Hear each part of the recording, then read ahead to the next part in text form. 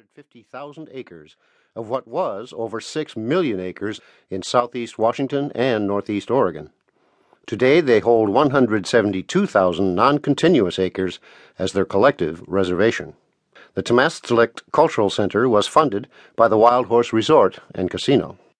And we've just now entered the entrance to the exhibits, and we commissioned a large photographic work here by Patricia Walters, who is a tribal member. She's a professional photographer, and she made these beautiful magnified photographs of beadwork, and many of them are from our collection. They're too fragile to exhibit. Question we often get is, how do we make the beads? And of course we don't. They were acquired through trade. And so once we got glass beads, we really went to town in making these beautiful, very fine, almost austere, some of them, the types of designs that Indian people used, from geometric to pictorial. And that again reflects the influences on us. Before we had beads, we used porcupine quills, and we also made our own beads from petrified wood and shell and bone. At first we used the geometric design, then later we came in contact with other Indians, such as the Iroquois, who made pictorial designs, and so our culture is constantly being shaped and influenced by other forces. The center offers language courses to ensure that, unlike the Cayuse language that is nearly extinct today, other languages will be restored and retained. We're the Sahaptin people, the people of that language family, ranging all the way from the Nez Perce down the Columbia River. The Umatilla and Walla Walla, they all speak languages that are related. For instance, upriver, the Nez Perce will say Kus for water, and the Nez Perce speakers here on the Umatilla reservation will say Kush for water, and then the Sahaptin people further downriver will say Chush for water. So that's one link that shows how all our languages are related. So everyone on the Columbia Plateau is related somewhat by language. The people are bound by commonalities in their life ways, but at the same time their dialects are somewhat distinct as well.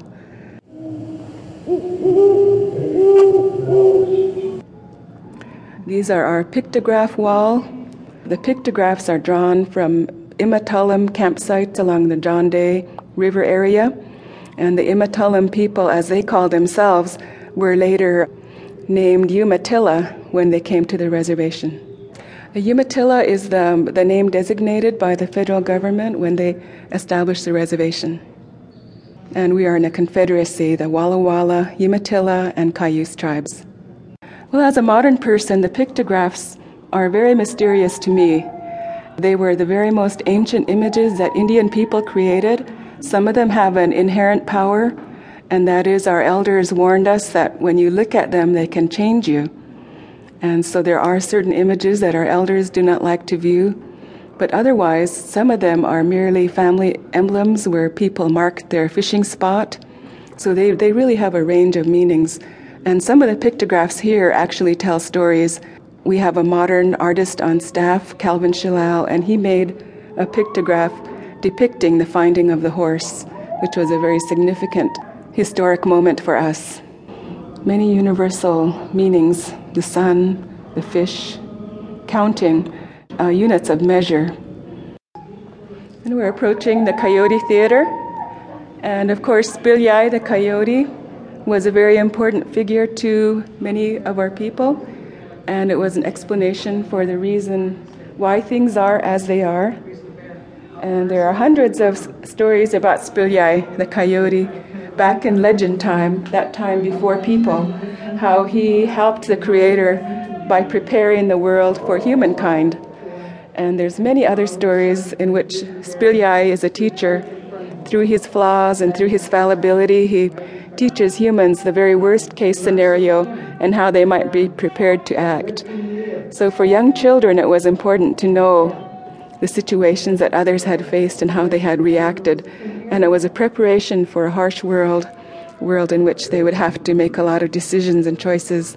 So it was important at that time for children to know the very worst things that could possibly happen, whether it was menaces from the physical world or the problems experienced among people. That was something that came to them through the stories, not having a written language.